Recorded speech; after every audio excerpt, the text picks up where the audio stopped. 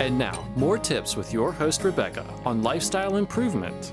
Remember that in our program, we present our opinion and the opinion of our guest, and is not to be interpreted as medical advice. Thank you for tuning in to Lifestyle Improvement today for part 2 of our interview with Dr. Martha Herbert.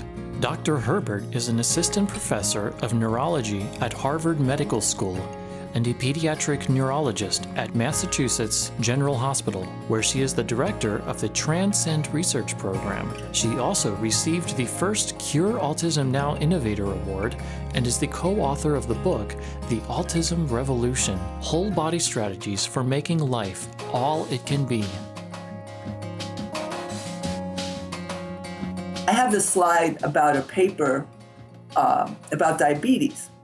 And it was an editorial or commentary in the New England Journal of Medicine, which is very prestigious. And the title was very clever. It said, "What's preventing us from preventing type 2 diabetes?" So they talked about a study where they compared the very, very common diabetes drug metformin with diet and exercise changes to see, for people who were pre-diabetic, how many of them would not convert into diabetes if they were on either metformin compared or lifestyle intervention. So they found that while metformin prevented 31% of conversions into diabetes, diet and exercise prevented 58%. And that's really big. And then the article went on to say, but why don't we do this? And it's because the whole funding structure doesn't fund life coaches, lifestyle coaches. And that we really need to have that kind of level of support, because you don't need a doctor to teach people how to eat right and do more exercise. But I have to tell you one more piece of this story. I gave a lecture down in Texas, and I gave grand rounds, and I gave this story. And this woman during the question period stood up and she said, she was an investigator in that study. And she said, the dietary intervention was pretty weak. A lot of people didn't do it, and various people dropped out. And we still got 58%.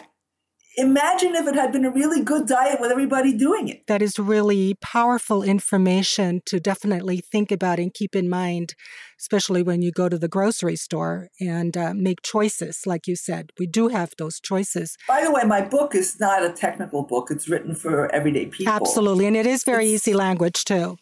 And my writer, I didn't co-author it. I authored it and had a writer, and she's a really good journalist. Uh-huh. So we had a balance. She wrote it too simply. I wrote it too complicated, and then we merged it, and it got just right. So basically, I never use the word causing autism. I use the word what contributes to autism, because I think it's a question of total load. All of the things that aren't good that pile up and eat away at your resilience. Another slightly fancier way is cumulative impact. You get a little sick here, then you get a little bit more from that, a little bit more from that, and finally it's too much and you keel over. And some people, it's like a barrel, and the barrel gets fuller and fuller, and finally it overflows.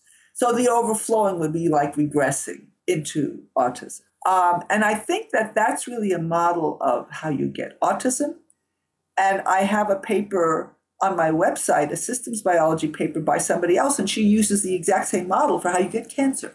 It's a pileup of exposures, of inadequate nutritional supports, because when you get a chemical or electromagnetic field exposures, your body has to repair the damage. And in order to repair the damage or eliminate the toxins, it needs to have enough nutrients to work the mechanisms in the body that do all that work. And if you don't have the nutritional support, the body poops out. Mm-hmm. So you've got a combination of too much bad stuff and not enough good stuff. And in order to get better, you want to add a whole lot of good stuff and take away a lot of bad stuff. The other thing that you talked about is that you say that there are many dimensions, like you just talked about, is a multi-system approach. Right. And one of them being food. And I actually would like you to give our caregivers and parents just a couple of ideas. You did mention a few things But just in general, what kind of diet do you think is one that you would think would be most positive or most helpful to maintain a healthy living? So the first thing is to move away from packaged foods to foods that look like how they were grown. So vegetables, fruits, meats, as opposed to prepared stuff that's been pre-cooked and coated with things and so forth. The next thing is to think about nutrient density.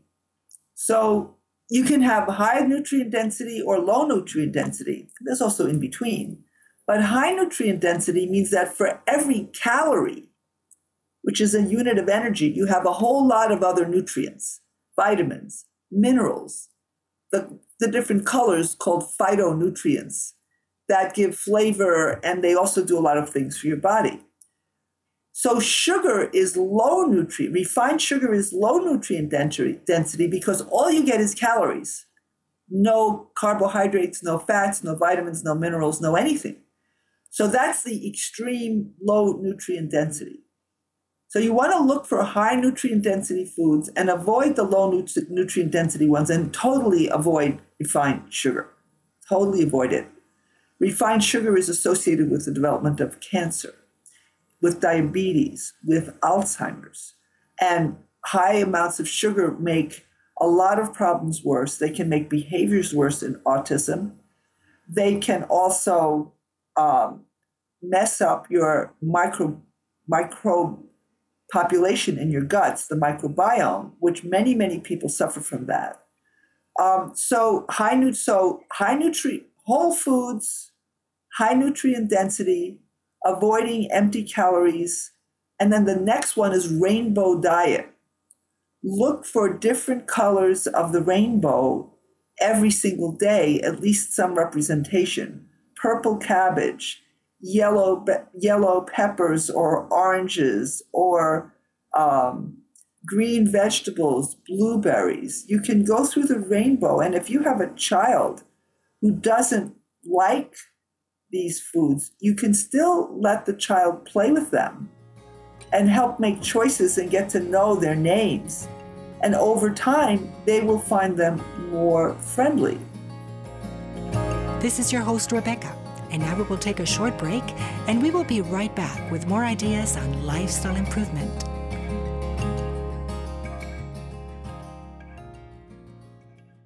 What if there was a way to help your struggling child perform better academically? Would you pick up the phone and call? Lifestyle Improvement Occupational Therapy Services in Puyallup, Washington supports wellness and optimal educational performance. Instead of just reteaching information, we endeavor to identify the possible root causes for your child's learning difficulties. We offer targeted testing to assist in the creation of an individualized plan and provide you with the brain training tools that can help improve academic performance. Visit our website at www.lifestyleimprovement.com or give us a call today at 877-957-7387, extension 101. That again is 877-957-7387, extension 101, for an initial free phone consultation. Lifestyle Improvement Occupational Therapy. We're ready to partner with parents and to help your child succeed.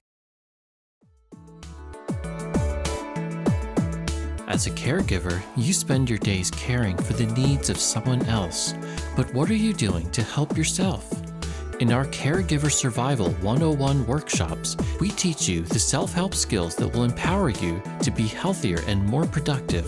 Do you feel tired, overwhelmed, have difficulty sleeping? Do you feel isolated? All these could be signs of caregiver stress. Chronic stress can impact your health adversely and ultimately cause irreversible, unwanted physical problems. Take a step towards your own personal care. A healthy caregiver is a better caregiver. You owe it to yourself and your loved ones to do what is needed to stay healthy today. Go to www.caregiversurvival101.com. That again is www.caregiversurvival101.com, and discover how we can help you help yourself. Caregiversurvival101.com or call 877-957-7387. That again is 877-957-7387. 888-957-7387.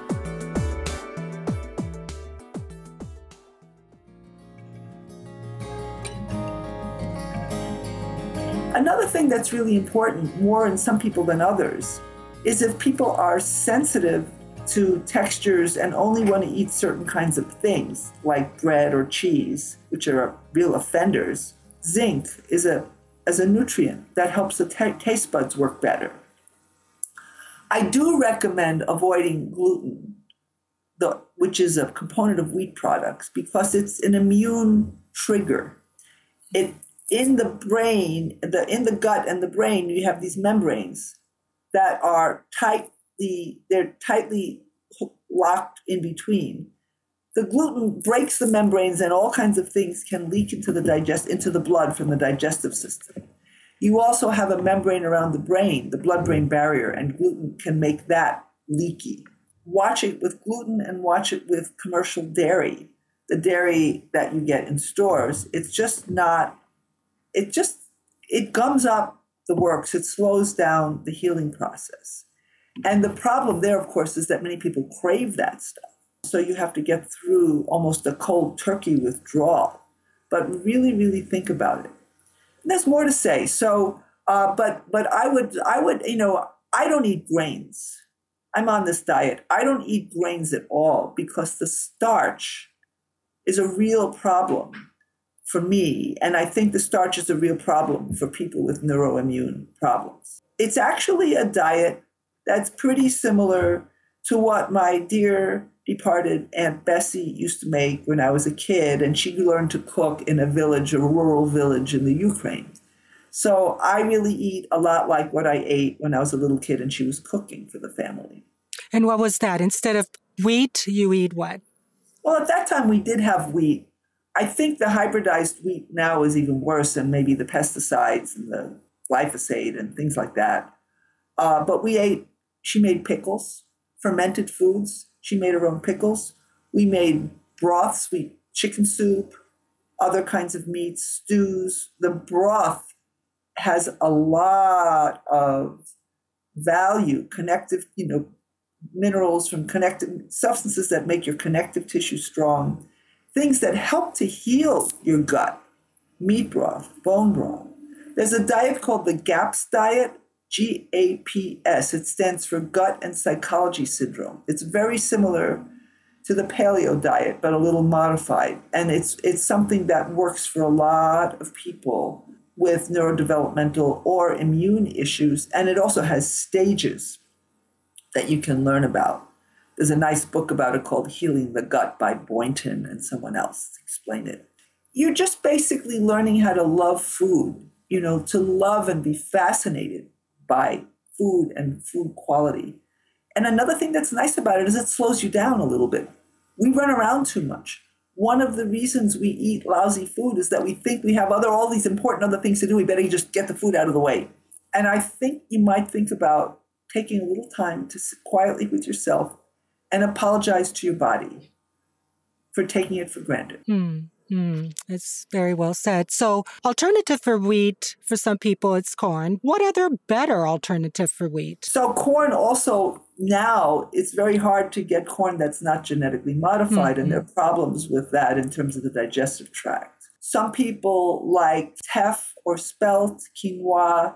Some people do wheat to do rice very well. Some people don't do any grains very well. I mean, I'm one of the people who, when I was younger, had too many oral antibiotics. So I don't think I'll ever be able to eat grain again in my life, which I don't honestly miss it that much. And other people may be able to tolerate it. But if you have a lot of idiosyncratic, quirky things and you're not keeping up and you're irritable and so forth, you might consider being a little bit more rigorous with your diet. You talk a lot about gut bugs in your book, and you've kind of touched upon that. I wonder if you have anything else you want to add on that specific subject. Well, that's a subject that's evolving a lot. One reason is that we can measure much, much more and much better than we used to be able to. And another reason is that our understanding is getting better. But, I am working with a scientist in China, in Shanghai, who's a specialist in the gut microbes in the gut. But he's also a microbial ecologist. And he told me when I was visiting there last summer that coral reefs in the ocean are like your guts turned inside out. They have a lot of the biofilm, the organisms. The scary part is that it looks like there won't be any more coral reefs in the next 25 years. Oh my goodness. Because of the ecosystem, because of the acidity and toxicity in the ocean. And this is a catastrophic thing for our oceans and for ecology.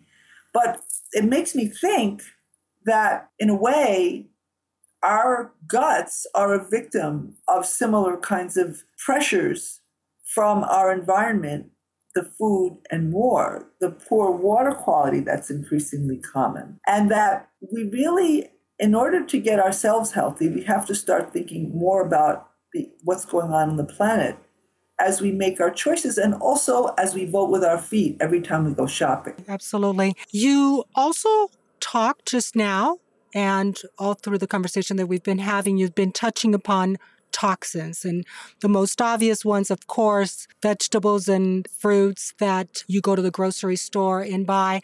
But there are toxins in all kinds of other environmental. Oh, yeah. Household products. The pesticides are a real problem. The plasticizers in plastic bottles. The household cleaning products. We have somebody who cleans our house, and they ended up switching back to some chemical products and didn't rinse out this mop, and it smelled up the kitchen for a week. It's disgusting. Totally not letting them do that again. There's air pollution. There's living near freeways. That's been associated in a number of studies with a higher risk of autism. There's more aerosolized chemicals. That stuff can cause brain inflammation. And brain inflammation is a feature of autism, of depression, of a whole lot of other neurological things. Electromagnetic exposures, Wi-Fi, radio frequency. These are associated with a lot of the biological or physiological changes that we see in autism. I wrote a big paper about this. You can get it under publications at my marthaherbert.org website. And also there's a 2-page summary version, which is much easier to read. But if you really want to get the details, you can read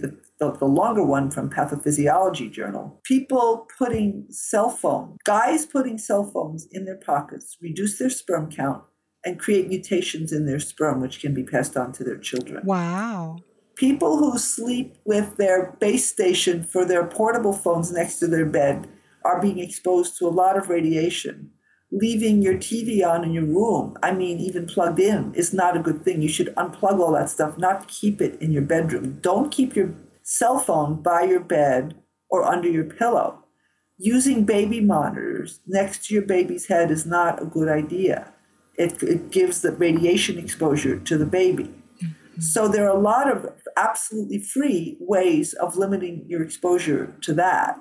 We have so much more exposure to electromagnetics than people had in ancient times. Absolutely. It's huge. It is huge. And of course, you can only control yours, but then you have your neighbor. And, it is all around us, correct? And then what's happening is that these companies are getting school systems to go Wi-Fi in the schools, and more kids are having sensitivity problems, and people are trying to protest. They're burying high-tension cables near residential places. I think part of the problem is, that's just an industry that's supporting our economy, and people are hesitant to regulate it. And also we've become kind of addicted to having power whenever and wherever we want it. And a lot of it is for things that really aren't that important. And we're going to have to reevaluate all this, because I don't think it's going to be possible to keep this up very much longer. And the communication, I think that's a big piece. It is so easy to communicate now, that easy button again, that does make quite a difference in pretty much every area in our lifestyle, just from business to medical, et cetera, et cetera. So, and kids with special needs who can't talk will use devices to type on. And it's a really beautiful thing to see them being able to communicate. But the industry hasn't been thinking about finding frequencies that are less unhealthy.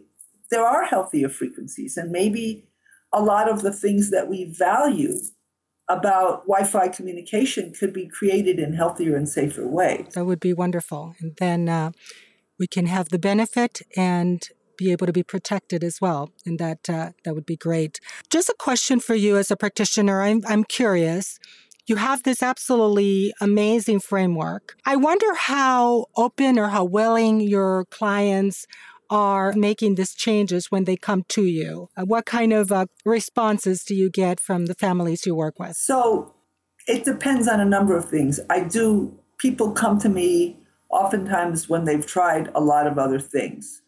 So two things can happen from that. Either they're willing to work harder on the diet or they just gave up on it, or on the lifestyle changes. We have a health coach in our clinic who's an amazingly sensitive helper, helping people to figure out which choices should they prioritize and how can they really get it done. I think it's better to have a few things that you actually do well than a long list of things that you can't get around to. Our health coach is way cheaper than the doctors. I mean, the problem of getting health coaching, you can get some of it covered. You have to know what codes to use. And hopefully at the higher level, the regulations will be changed and the insurance companies will realize that they save money by letting health coaches, and they don't have to spend as much on sick people. And then there's also people going to the internet and trying to find out what to do. Right. And now there are all these devices that you can start tracking what you eat, how much you walk, how many stairs you climb, what your poop looks like. I found 10 poop scales the other day, Bristol stool scales apps. Wow. So you can you can take pictures of what you eat. I mean, it's getting pretty amazing. So a certain number of people are getting really excited about tracking what they do in relation to how well they feel. Wow, that's a really good movement. Yeah. In your book, you talk about one specific area that is of interest to me because I really feel that is something that my profession can impact. You talk about autism and that you can explain a lot of some of the behavioral issues by over and under excitation of the brain. Right. And how that translates to parents and how they have to deal with it. And you do give some advice. Would you like to share some of that with us today? Absolutely. So the brain operates on a balance of excitation to make things happen and inhibition to keep things under control. And many of the environmental influences will drive up the excitation. Toxicity does that. Being depleted of antioxidants will make you more irritable. It's kind of an irritability of the brain where any little thing will trigger you. So again, I mean, there are certain things, additives like glutamate, which is added to a lot of different processed foods. And like monosodium glutamate is an example of that. Some people get really nutty from being exposed to that, and it's not good for anybody. And if you have anybody in your life, including yourself, with a delicate brain or a tendency to fly off the handle or get irritable or anxious or nervous or not be able to sleep, you should be removing these kinds of food additives from the food. You can't get them out of the processed foods, so you'll have to get away from foods that contain them. Even the little innocent thing, natural flavors, can also be a cover for artificial ingredients that contain excitatory chemicals. There are books on anti-inflammatory diets. There's a woman who's a doctor named Terry Wahls, Wahls, and she got over her multiple sclerosis making dietary changes like this. She was in a terrible mess, and she finally decided she was going to feed her mitochondria, and she has a fabulous TED Talk with millions of views. She has some books out, and she's done scientific research. The people in her academic medical center, she was on the IRB, the group that gives approval to studies, and they watched her get better. Wow. And they approved her study, even though the methodology wasn't standard. She wasn't testing just one thing. She was saying, let's make every choice a healthy choice. Remember that in our program, we present our opinion and the opinion of our guest, and is not to be interpreted as medical advice. A As a caregiver, you spend your days caring for the needs of someone else. But what are you doing to help yourself? In our Caregiver Survival 101 workshop, we teach you the self-help skills that will empower you to be healthier and more productive. Do you feel tired, overwhelmed, have difficulty sleeping? Do you feel isolated? All this could be signs of caregiver stress. Chronic stress can impact your health adversely and ultimately cause irreversible and unwanted physical problems. Take a step towards your own personal care. A healthy caregiver is a better caregiver. You owe it to yourself and your loved ones to do what is needed to stay healthy today. Go to www.caregiversurvival101.com. That again is www.caregiversurvival101.com. And discover how we can help you help yourself. Or call 877-957-7387 extension 101. That again is 877-957-7387 extension 101. Caregiver Survival 101, because care starts with you. Lifestyle Improvement Radio is now online. Listen to our interviews at your convenience by going to www.lifestyleimprovementradio.com. If you like what you hear and would like to hear more about a specific subject, send us an email to producer@lifestyleimprovement.com and let us know what you think. Support our sponsors and let them know you heard about them at Lifestyle Improvement. Thank you for tuning in to Lifestyle Improvement today for part 2 of our interview with Dr. Martha Herbert. Dr. Herbert is an assistant professor of neurology at Harvard Medical School and a pediatric neurologist at Massachusetts General Hospital, where she is the director of the Transcend Research Program. She also received the first Cure Autism Now Innovator Award and is the co-author of the book, The Autism Revolution: Whole Body Strategies for Making Life All It Can Be. And don't forget to join us again next Sunday morning at 7:30 for part 3 of our interview with Dr. Martha Herbert.